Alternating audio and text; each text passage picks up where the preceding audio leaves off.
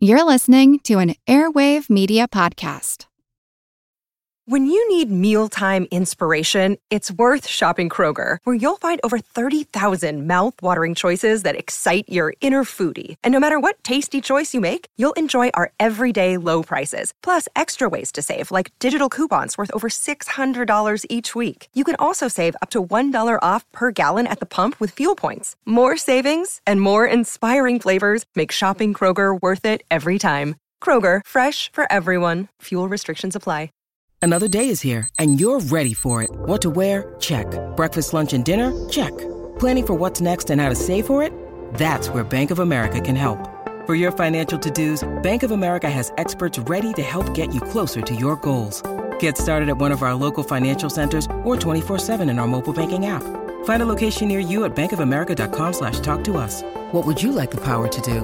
Mobile banking requires downloading the app and is only available for select devices. Message and data rates may apply. Bank of America N.A., member FDIC. Hi, this is Paul Merriman. This is Richard Buck. And you're listening to the Earn and Invest podcast.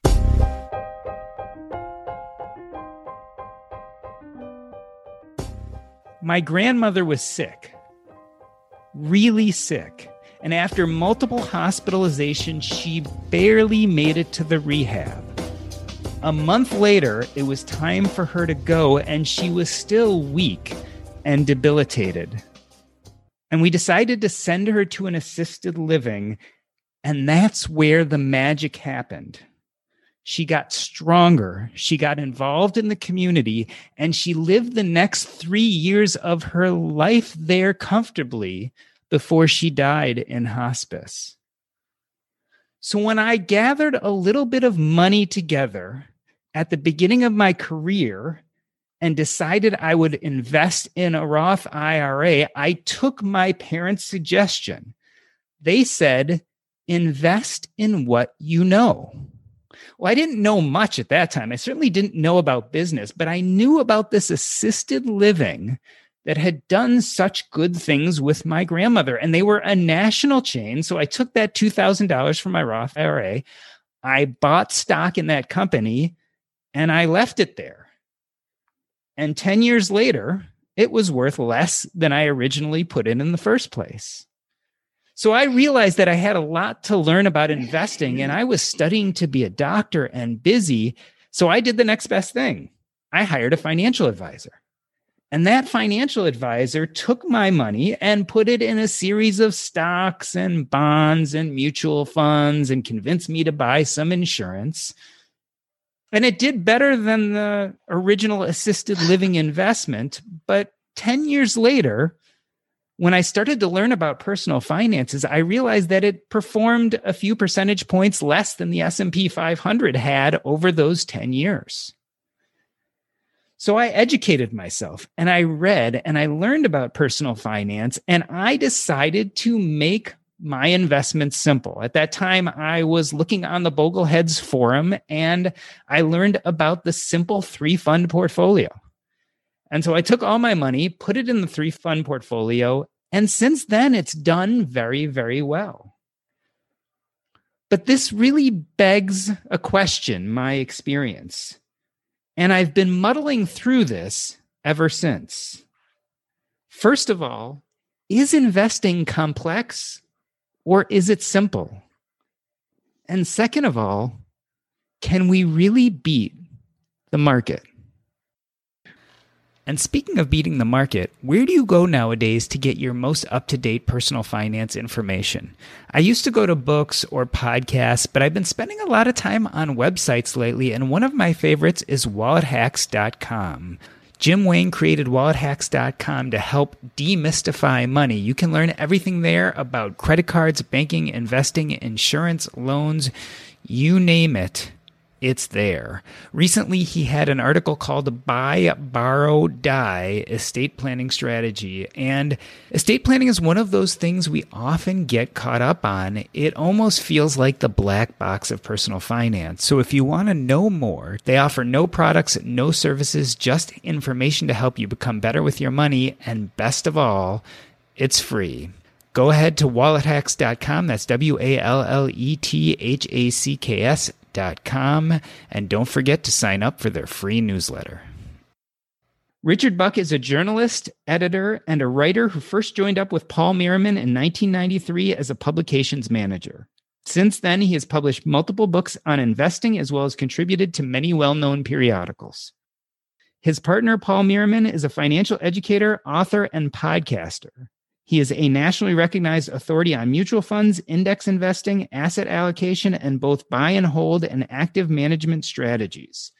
Their newest book is titled We're Talking Millions, 12 Ways to Supercharge Your Retirement. Richard and Paul, I'm honored to have you on the show today. Well, thanks so much, Doc. It's really a pleasure to be here. It is exciting to have you both on. And while I was researching the show, I realized that you guys have been partners, especially in writing, for decades. I feel like there's a secret to every partnership. What makes it work with you? Why does it work so well, Richard? Well, you know, that's a pretty interesting question, Doc. And I was thinking about this the other day, and I thought, Paul and I somehow have this ability to just work with each other, build off of each other with ideas. And when I was working for Paul, at one point, I thought, okay, what I do is easy. And there's obviously other good writers, better writers than I am. So let's hire somebody else to do some of this stuff. And we tried out several major people, you know, with really good experience and credentials, and they could do what I was doing. So there's some sort of magic here. I don't know quite how it is, but I think we just work really well together for some reason. Paul, how did you and Richard meet? Well, I don't exactly remember the moment in time, but he wrote, was the personal finance manager, editor for the Seattle Times. And somehow, because I was in the business of looking for ways to get some exposure, working with writers there would possibly get me an article about the work that we were doing. I think that may have had a part of it. I don't know. Rich, do you remember it differently? I remember exactly how it happened. A friend of mine, this was in 1989, I think, and a friend of mine, I told him I was going back to New York City on an assignment to do something about the 2-year anniversary of the great crash of '87. And this guy said to me, and he was, I don't remember his name now, but I'm sure you know him. He said, my advisor had me out of the market before that, and I didn't lose a penny. And I thought, really? Who's your advisor? He said, Paul Merriman. And the name sounded vaguely familiar. I decided as a reporter, I better find out who this guy is. So I called you up and asked if I could come and interview you. And I sat down with you and Jeff, and we did a small story about what you were doing, and you were starting some mutual funds with timing. And I thought that was pretty darned interesting. Rich and I are about the same age. Some of us lose our memory. Some of us don't. And I am the one that has lost the memory, and Rich has the most amazing memory. I think that's part of our relationship. Well, Paul, let me jog those memories more. The thing about a good partnership is that you each come to it with different philosophies. Tell me over the years how you think your philosophies have influenced each other. Well, as Rich mentioned, Rich and I got to know each other when I was in the part of the industry that helped people with timing. We helped people know when to be in the market, when to be out of the market. And yes, he was right that ended up being a real important part of my exposure to the public, because after having all those folks out of the market in '87, I got on Wall Street Week and Nightly Business Report. And then the business grew, and we then added buy and hold to our approach to helping people so that we could do both. And so Rich and I were actually learning together. I was a teacher. I know how to get up and talk for 6 hours without stopping about how to be an investor, whether you want to be a buy and holder or you want to be a market timer. I'm very emotional. Somebody once said, boy, I love your presentations. You're just like Professor Harold Hill. And I thought, well, is that a compliment or not? But I do love teaching. Rich, on the other hand, is cool, calm, collected, puts the thoughts together carefully, and it really helps me learn when I work with Rich, because I'm the hotbed of information and he's the cool guy that puts it together in a really great way to help people learn. Well, Richard, the magic of your partnership really shows in the number of books you've published. Let's talk about the current one that's set to come out soon. It's titled We're Talking Millions, 12 Ways to Supercharge Your Retirement. Millions is not a small word. And you guys talk about several steps that could each possibly net you $1 million in the future. Is that an exaggeration? Can these little changes we make, especially when we're young, really equate to millions extra in retirement? I don't think it's an exaggeration. I think it's probably a little bit fanciful to imagine that if you do these 12 things, you're going to get $12 million and you can sit back and do nothing. You have to put the capital in and you have to keep putting it in. And not every one of them is going to work perfectly because we just can't predict the future. But I think that each one of them, and we've done our best to demonstrate it in the book, each one of them has the potential for a young person who does the few things that we prescribe. Each one of them has the potential to be worth $1 million. Now, if you're only saving $100 a year, you're never going to do it. But if you can get to saving several $1,000s or $5,000 or $10,000 a year, $1 million, I don't think it's out of the question. You know, it is surprising when you understand how little it takes to add $1 million to what you have at the end of a 40 or 50-year saving program. It takes making 0.5% more. That's all it takes. And in some of the 12 ways that Rich and I write about, some of those are multiples of 0.5%, which means if we do the right thing from day one, and that's what we're focused on.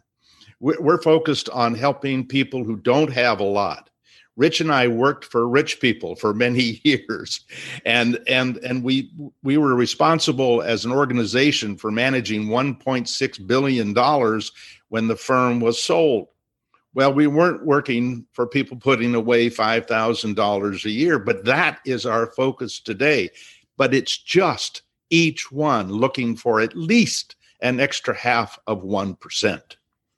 Paul, I feel like this book is a real evolution in your thinking process and philosophy. You are known for the ultimate buy and hold portfolio. Tell us what that is and why you pivoted to 2 funds for life, because I feel like there's been a real move in a different direction.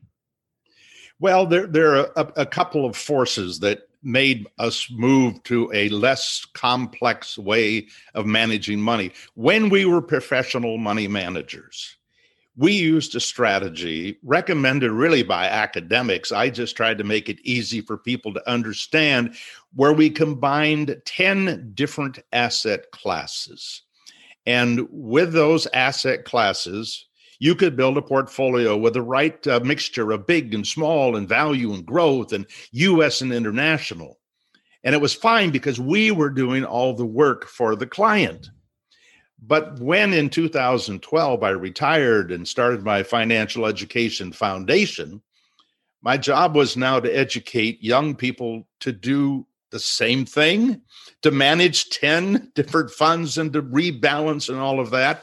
And I tried actually to do that. And I continue to do that, by the way. But I do remember a meeting with John Bogle back in 2017. June of 2017, I spent 90 minutes with him in his office, one of the greatest 90 minutes of my life. And one of the points he made to me, and others had made it before, is that your work is good. He used to be on our radio show every year, so we knew each other. He knew what we did with all of these asset classes. He said, you can't ask people to do that. It's too complex. They won't do it. He said, we have trouble getting people to stay the course with 2 mutual funds, and you're asking them to work with 10. And we had another a person on our nonprofit operation in the research end who was working on developing these simple portfolios like the 2 funds for life. The fellow's name is Chris Pedersen. He's amazing. He's done great work. At the end of the day, Bogle was right. Our work now is way more impactful to the first-time investor than what it is I came away from my professional life helping people do. Richard, speak to that a little bit more. I know, based on the story I told at the beginning of this episode, that complexity was something that scared me. And if you had come at me at that point and said, well, there's these 10 asset classes, I think I would have gone back and run to another financial advisor and just parked my money there. Do you think complexity is the major issue facing young people today and why they're afraid of investing? It may be. I'm a little bit removed from a young person that I once was, but people have so many things that they're trying to do, that they have to do. It's mind-boggling, all the distractions that everybody has. So I think very few people are going to want to spend much time thinking about investing. They just want to be told, do this, and it will work. And then they do it and go on to live their lives. And I think they should. We had written a bunch of books. Paul came to me 2 years ago and said, I want to do another book. And my initial reaction was, well, I don't really want to do that. I'm enjoying being retired. And, we've written the same things over and over and over again. I don't want to just do that. And Paul persisted. He told me what he had in mind. And I thought, now, if that works, I want to be in part of that. I had preached the 10 asset classes to a bunch of people, and everybody thought, yeah, that sounds pretty good. Nobody would do it. I wouldn't do it. I tried doing it on my own recently. And it's kind of complex, especially when you have to rebalance. So this program, even though it might not be technically quite as effective, this gets you most of the advantage of that with only 2 mutual funds. And I think it's important to note this question of complexity. It's probably not that young person's fault that it's complex. Because if they met one person with a lifetime of experience that the family trusted, and they went to that one person, and that one person told them, this is exactly step by step what you should do. And the odds are, and it's all about faith at the end, the odds are you'll do well. You may not be the best, but you'll live the way you want to in retirement. Then what happens is they leave the trusted advisor today and they go out into the world, and there's Wall Street. Wait a minute, it's not that simple, because if it was that simple, we wouldn't have a business. No. Let us show you how to do this. I just got off the phone yesterday trying to help a lady who's 70 years old, and her husband had a very successful business, and he sold it in the late 90s. And Wall Street somehow found out he sold that business. And by 2008, they were broke. They went from 8 million to nothing with the help of not only Wall Street, by the way, but the emotions that people can get tied into with investing, which is the biggest enemy of all, I think, is your own personal emotions. So it's only complex because the people who want your money need it to be. It is actually dirt simple. You really only need you don't even need 2 funds. You can do it with 1 fund. We just think if you'll add a second fund, it will be a supercharger to your portfolio.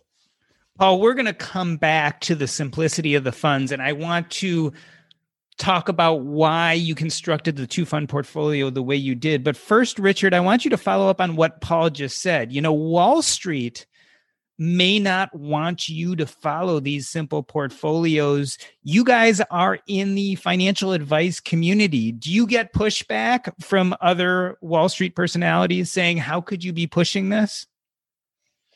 I don't have I don't have many friends who are brokers or advisors, so I don't get that kind of pushback. I think the Wall Street thing, a story that I like to tell, that I was smart enough that I could just continue making my own decisions and I could do better than everybody else. I could beat the market. And it took a long time for reality to beat that out of me. While I was working for Paul, even though we were writing about you can't beat the market, blah, blah, blah, I still believed that I could. And I had a subscription to the Value Line Investment Survey. And I was convinced that I was making some money buying little stocks. And then a time came when we had to start reporting all the buys and sells that we were making. We had to write that down every quarter. So I had to start keeping track of this. And after a few quarters, I started realizing I am not making the money that I thought I was. My brain was just focusing on the profits. Oh, I'm so smart. I made a profit on that. And I was losing more. And so I finally just gave all that up and gave in to what Paul was teaching. And I've done better and I've been happier ever since. Paul, Richard talks about this idea of whether you can beat the market or not. And part of the reason that simpler portfolios have become en vogue is this idea that you can't beat the market, so let's just mimic it. My friend J.L. Collins wrote the book, The Simple Path to Wealth, and really pushes the idea that at least if you're going to invest in one stock, VTSAX, that's the total market index from Vanguard, will get the job done for you. And I talked about the idea of discovering the Boglehead's 3 fund portfolio, the idea of having a total market index, having a total bond index, and then having an international market index. Talk to me about the 2 fund portfolio and why you think it's better. Well, first of all, I want to say that J.L. Collins' recommendation of the total market index as a way to access the stock market is an excellent one. It is proven. It turns out, and this may be a secret because for some reason people think it's a special fund. It turns out the S&P 500 has virtually for 92 years, it's had the same track record. So what it's about is a large company index, big companies that represent most of the corporate value that we all know about, whether it's in the US or the international, because there are similar kinds of indexes there. Now, the problem here is that there actually is a similar study going back to 1928 that looks at smaller companies. And it turns out that smaller companies make a better rate of return at a little more risk, not much, but a little. And particularly if you look over time, you wouldn't even see the difference in risk over a long period of time. And then even beyond that, there is the history of value companies, big value companies, small value companies, companies that are out of favor. It turns out that going back 92 years, they too provide a premium, making more money than the total market index or the S&P 500. But when we talk about value and when we talk about small cap, we're talking about asset classes that are more risky. So this is not about any magic. It simply is about an exposure to risk that is higher, especially on the short term, even if they look very similar in the long term. But it's the short term that people are kind of weak-kneed about and cash in because they're so afraid. So John Bogle would say, hey, you got to deal with that short-term emotion, or they're not going to be a long-term investor. But what if we could educate people to the implications of combining that value along with the large companies? It turns out that it looks a lot better for people who are willing to accept some short-term pain for maybe an extra 1 or in some cases 2% a year gain. And I was looking for 0.5%. Just give me an extra 0.5% for these young people. And I think that I'll be able to help them, or they'll be able to help themselves to a better return. Here's a potential of 1 to 2% more. And that's worth knowing about. And that's worth accessing. And we let people do access both the large and the small and the value in our 2 funds for life. So to put this in investing lingo, the idea is to follow the overall market, but then have a small cap and a value tilt is what we would say. And in this case, something that has changed, I guess, in the last few decades is that companies like Vanguard now have index funds that have that small cap value asset allocation, so you can find all of that in one fund. So again, looking at either a total market index or an S&P 500 index will cover the large caps and the general market, and then you can find just one other index fund that will cover the small cap and the value. Yeah, I had to have one other thing that I could add to that. On the cover of our book, the subtitle is 12 Simple Ways to Supercharge Your Retirement. The supercharge means you've taken the basic target date retirement fund, which is the market, and gradually with some bonds coming in as you get older. And the supercharging is for small cap value fund. So what we're trying to do is take an absolutely simple and very reliable investment vehicle and supercharge it with a small cap value. You could supercharge it with something else. You could supercharge it with just small cap. You could supercharge it with large cap value. And it's that supercharging that's the key thing here. One of the things we're not going to go into huge detail about, but just for reference purposes, the 2 funds you're talking about, one is a target date fund and the other is a small cap value fund. The reason the target date fund, I think, is at least twofold. One is that it rebalances itself for you, right? So we talk about yearly or quarterly rebalancing your funds. The nice thing about a target fund, especially for someone who wants to set it and forget it, is you can use the target date funds and the fund automatically works on rebalancing over time.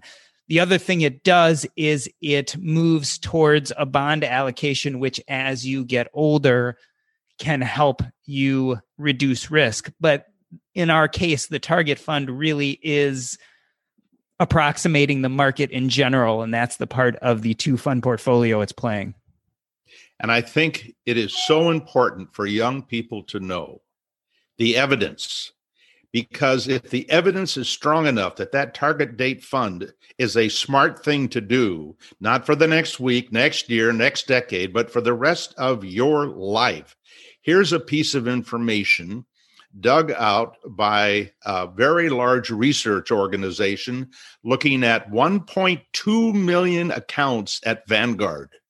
And those 1.2 million accounts were all in 401ks, all had access to target date funds at Vanguard or regular mutual funds. Some of those 1.2 million had all target date funds. Some of them had some target date funds, and the rest had no target date funds. Those were the people who felt they could do it better, I guess, on their own. But here's the evidence. Those people who were all target date funds made 2.3% more than the people that had no target date funds. And those that had some target date funds made 1.7% more than those that had no target date funds. And for people who are worried about complexity, worry about when do I buy this or that, when and why, and I get older, when do I need bonds, and all those things that happen along the way, they all get taken care of for you by the target date fund. So they are the least complex investment instrument that was ever invented. So, Richard, this is a controversial idea. I really had it hammered in my head that you cannot beat the market. And in fact, one of my keys to figuring out how to invest was letting go of that, as you talked about letting go of it as you were working with Paul. But the truth of the matter is, maybe by having a small cap and value tilt, we can actually beat the market. Is that what you're saying? I don't think our goal is to beat the market. I think our goal is to have people do the smart things, to use that target date fund. That, as Paul says, that is the basic thing. And if you did nothing else but that, you would be better off than many, many, many people. And so we're trying to supercharge. You could call that beating the market if you like, but I think of beating the market as applying my ability to choose a manager, my ability to choose stocks, my ability to do timing. That's what I think of as beating the market. And this plan of ours may have the same effect, but it's not employing the smarts and the hard work and the intuition. And I think that this whole concept of beat the market, we need to look at that carefully, because you may not think of it this way, but I see it as there are three basic goals that we might have. One is, I want to beat the market. That's a legitimate thing. People do that. Other people might say, wait a minute, sometimes the market goes down 50%. So if I was down 40%, I would have beat the market. That's not what I'm trying to do. So my goal is to try to get the best return I can within my risk tolerance, which means we have to try to understand the risk tolerance. And the third way is to find the lowest risk way to achieve your long-term goal. And forget about beating the market. Forget about getting high returns. Just get the return that you need to get where you want to go. But the market keeps being the focus. Well, Dr. Smith wrote a book in 1925 or 26. It was the first public kind of book that talked about a new market in a sense. The market was the stock market, because what people knew was the bond market. And Dr. Smith said, there is a premium. You make more money if you invest in stocks. Well, that was news. And for the first time, the public knew that it was a good thing to do to buy stocks. Well, guess what they did? They bought them right before the crash in 1929. So it didn't work out so well on a short-term basis. Long-term, it did if you had any money left. The market needs to be well-defined. We are not beating the market. If you say large cap blend, that's one group of stocks. That's an asset class. We know how to do well in that asset class. S&P 500, total stock market. Somebody else said, but what about this other asset class? Oh, that's a totally different asset class. It's kind of like comparing bonds to stocks. So it's a different asset class. What we want to do is we want to get the return of that asset class. We are not trying to beat that asset class. And I think it's very important, Doc, to know that we're talking a conservative for a lot of people. Just put 10% into a small cap value, 90% into the target date fund. And that should or could be in itself, with that little extra risk, a life changer.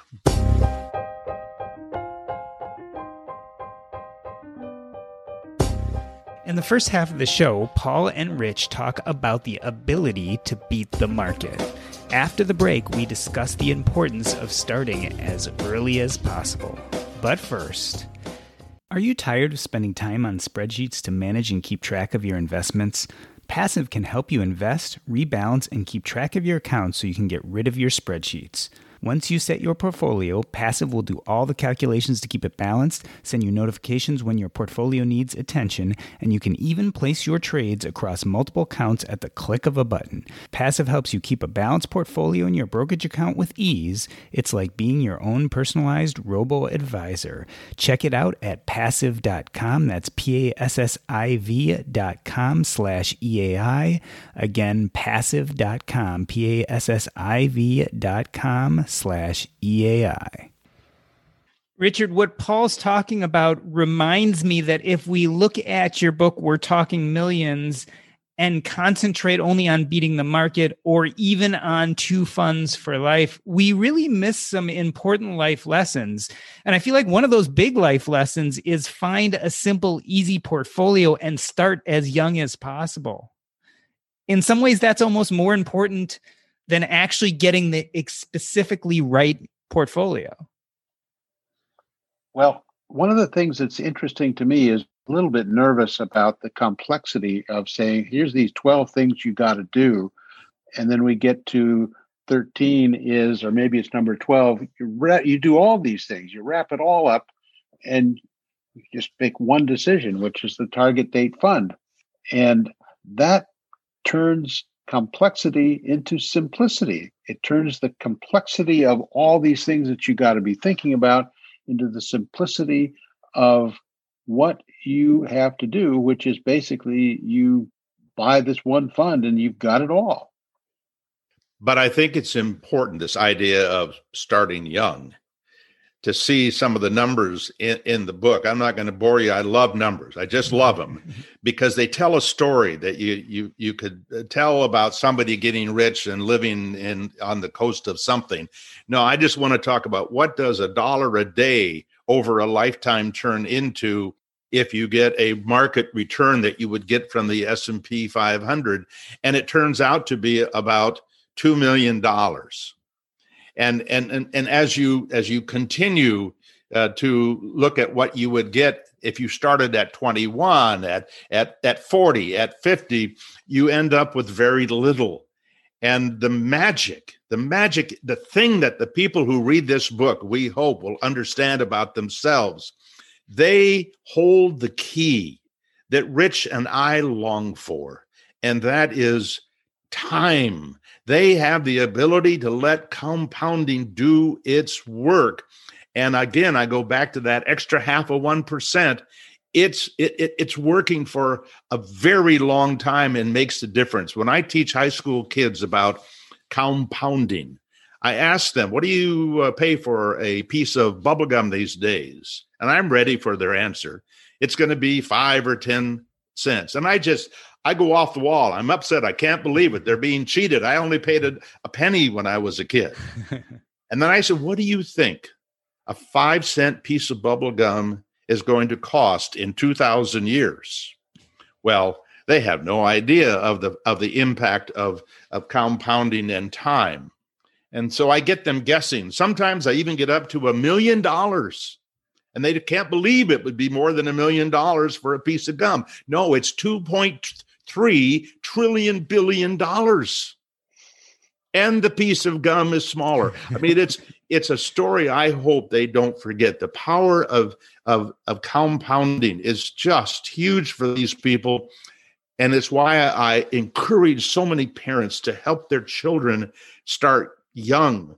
And I've helped a lot of them do that. Get them working in their teens. Give them that. Take advantage of that time. Richard, is there any risk in preaching simplicity, even if we're talking about 2 funds for life, a target date fund and a small cap value index fund? You still have to pay attention to your portfolio. Over the years and the decades, you have to decide how much to put in each asset class. You have to decide what your target date's going to be. At some point, you might have to decide whether to reset it depending where you are in life. And then at some point, as you do get close to retirement, you have to start thinking about what your goals for that money are. Is it just going to support you for the rest of your life? Are you going to leave something for your children? Are you going to use it for philanthropy? Is there a risk that we're training people to drop their money in one fund and never think about it again? Well, I don't think that's a huge risk, Doc. If they put their money into the right thing to start with and put their investing on automatic, this might take you, an hour or 2 to set up initially, and then an hour at most every year to take a look at it, monitor it, maybe rebalance a little bit. You don't even have to spend that much time. So I think in terms of what you're going to do when you retire, I don't think that's a problem. I think people, when they get closer to retirement, they mostly will yearn for retirement. Get rid of that boss.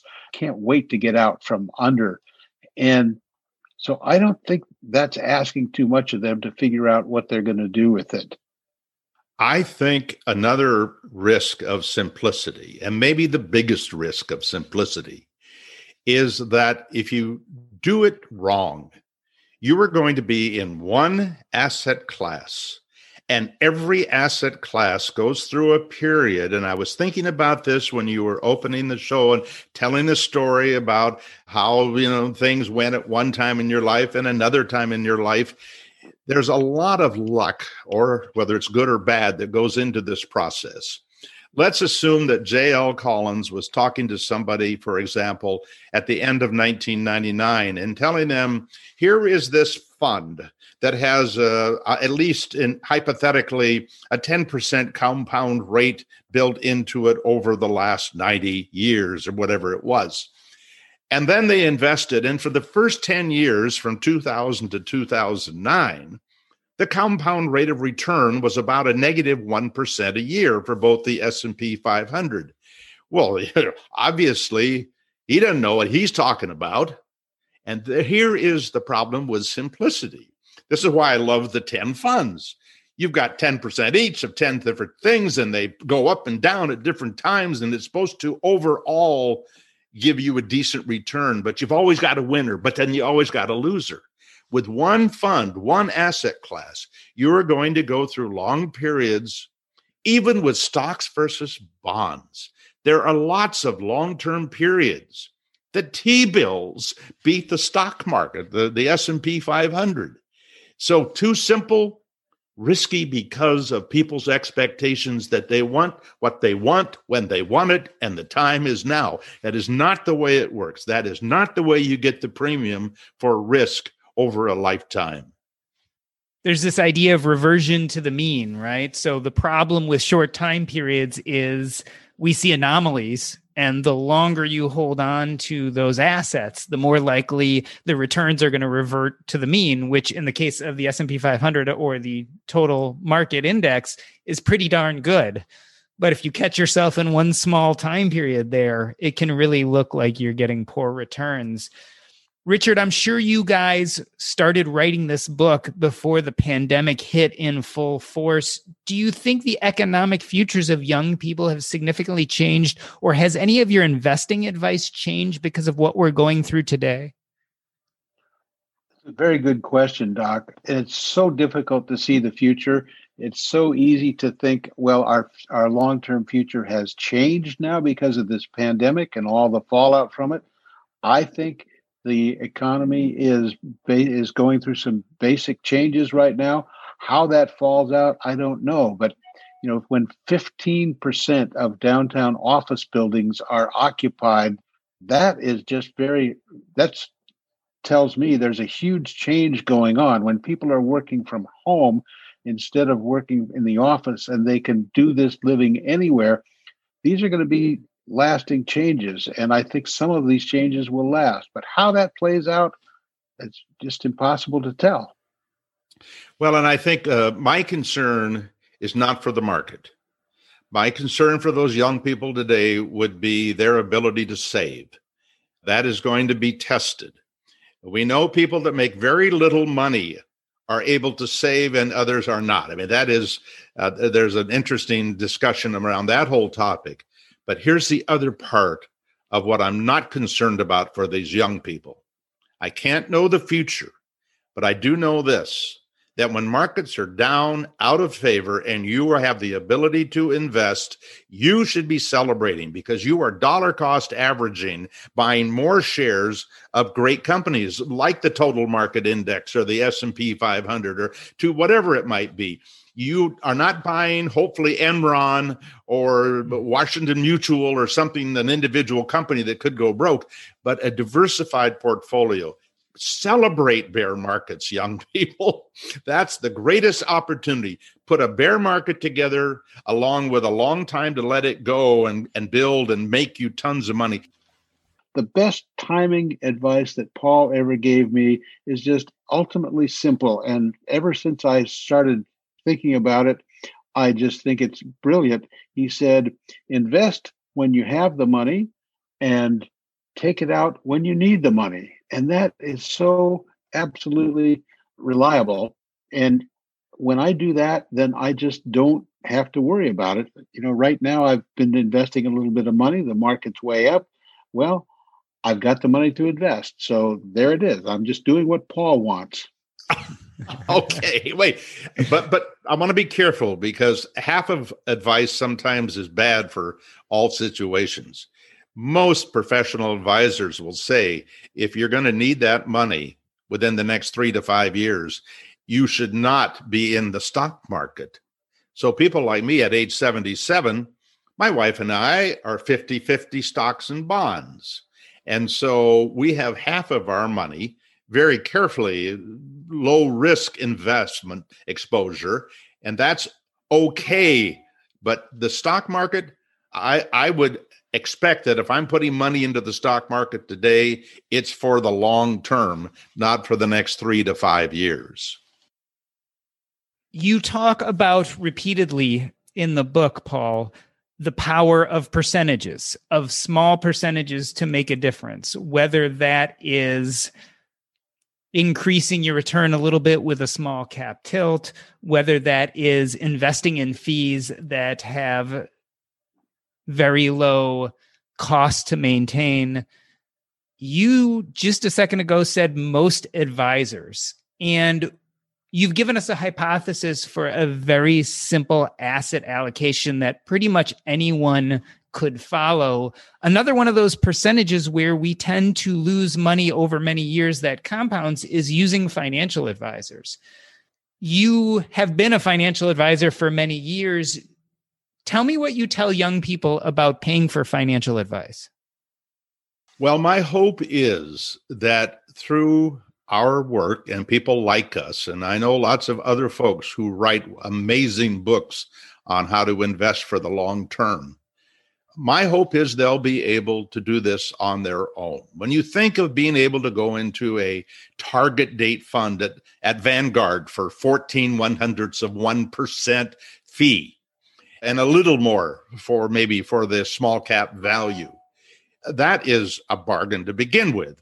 When I came into this business, there were no index funds. There were no low fee funds. Today, we have these amazing securities for young people. Now, if I'm serious about wanting to make you an extra 0.5%, how do you think I feel about 1% a year coming off the top to have somebody do it?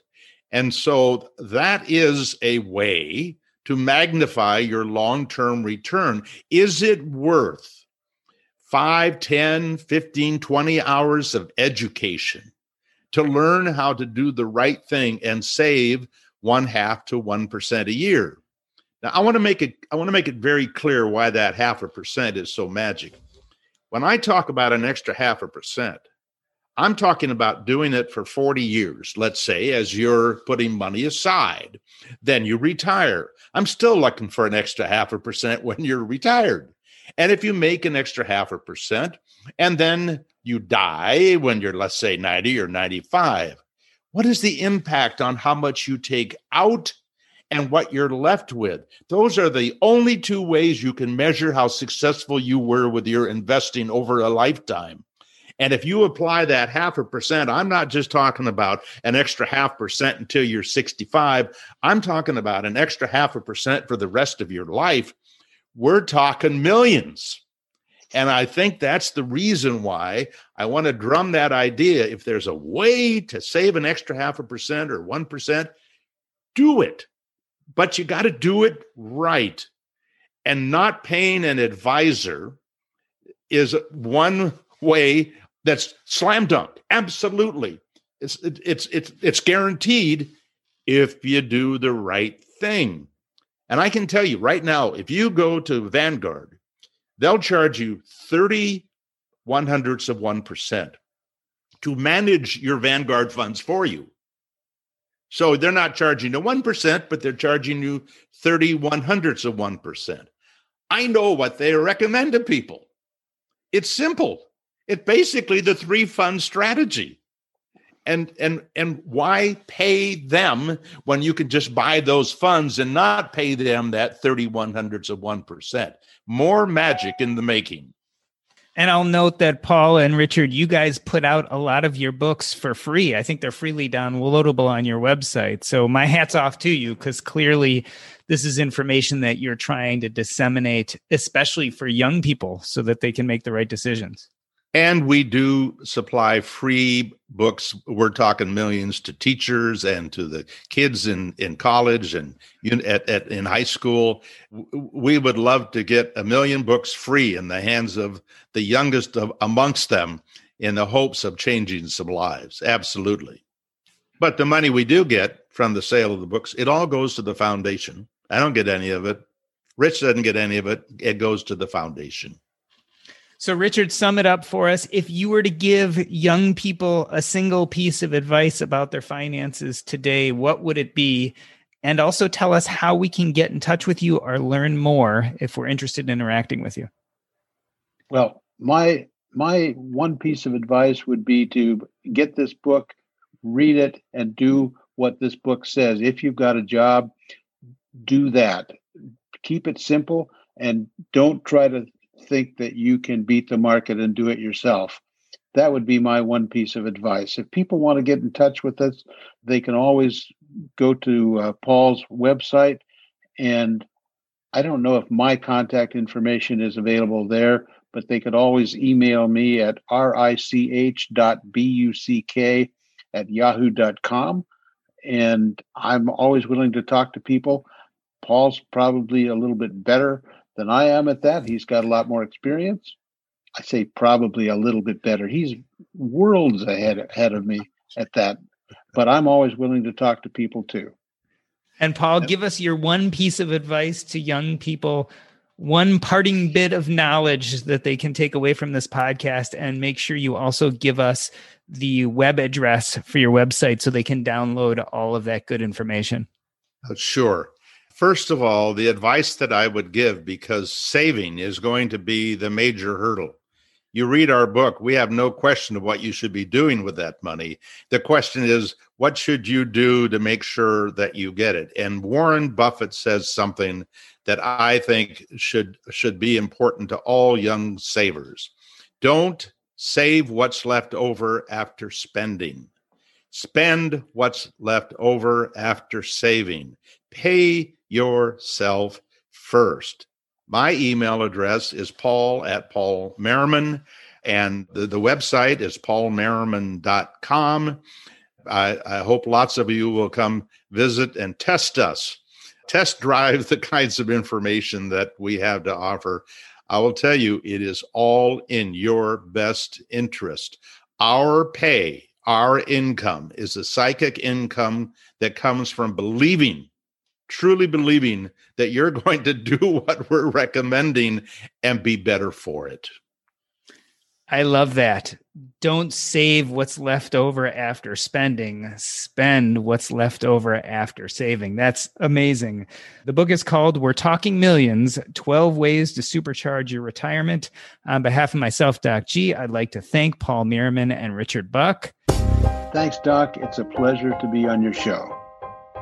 That's a wrap.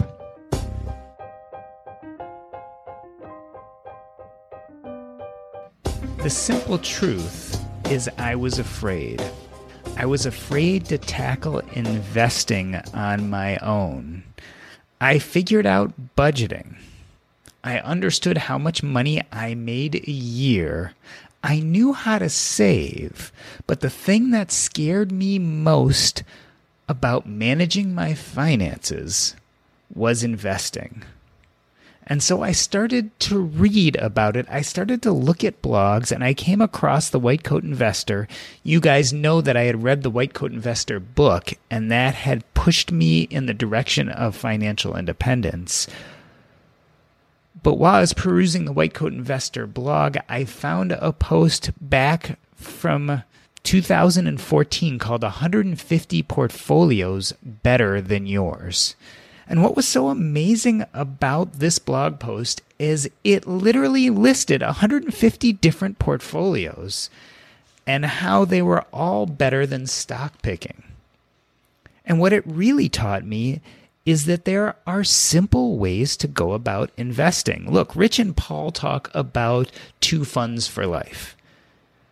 That would be a small cap value fund as well as a target date fund. There are other great portfolios out there. I subscribe to the 3-fund portfolio. That is a whole market index, an international market index, and then a bond fund.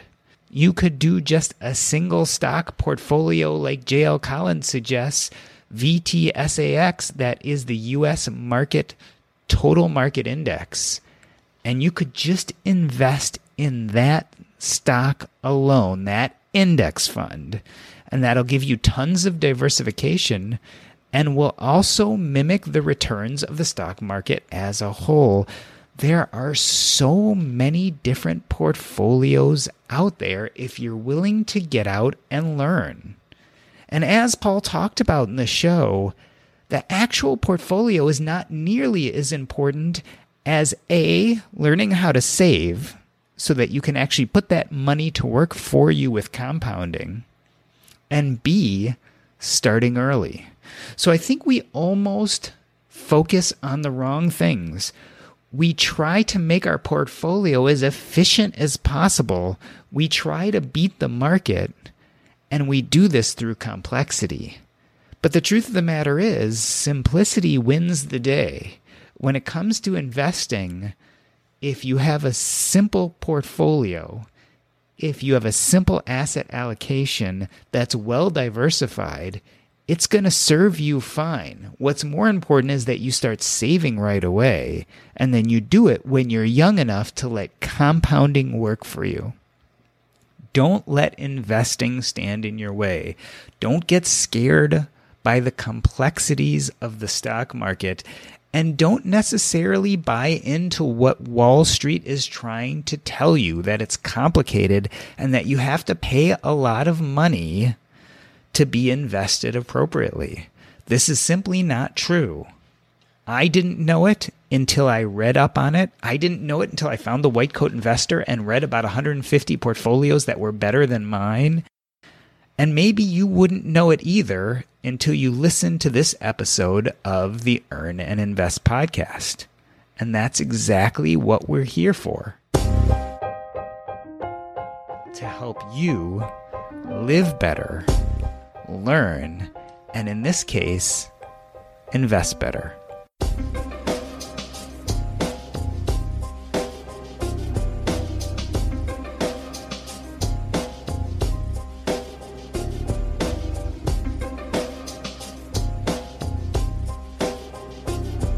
Awesome. And I made it through without having to run. Yeah, I was about to say you didn't. Yes. We didn't. Our conversation didn't elicit spontaneous diarrhea. I'm glad to hear that. Hopefully, you guys feel like this encapsulated a lot of the good in your book without going so far into details that it made it boring. The idea for me is to pull out the ideas to get people interested, so they'll go and get your book.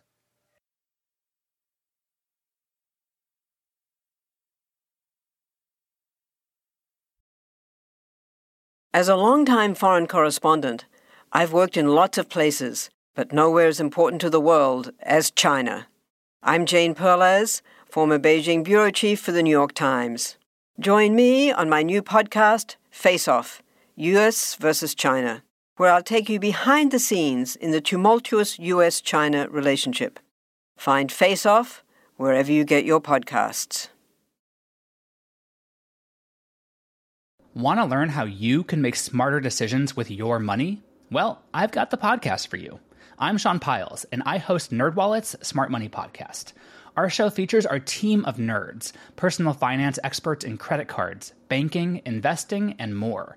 And they'll help you make the most of your money while cutting through the clutter and misinformation in today's world of personal finance. You'll get clarity on strategies to help you build your wealth, invest wisely, shop for financial products, and plan for major life events. Listen to NerdWallet's Smart Money Podcast wherever you get your podcasts.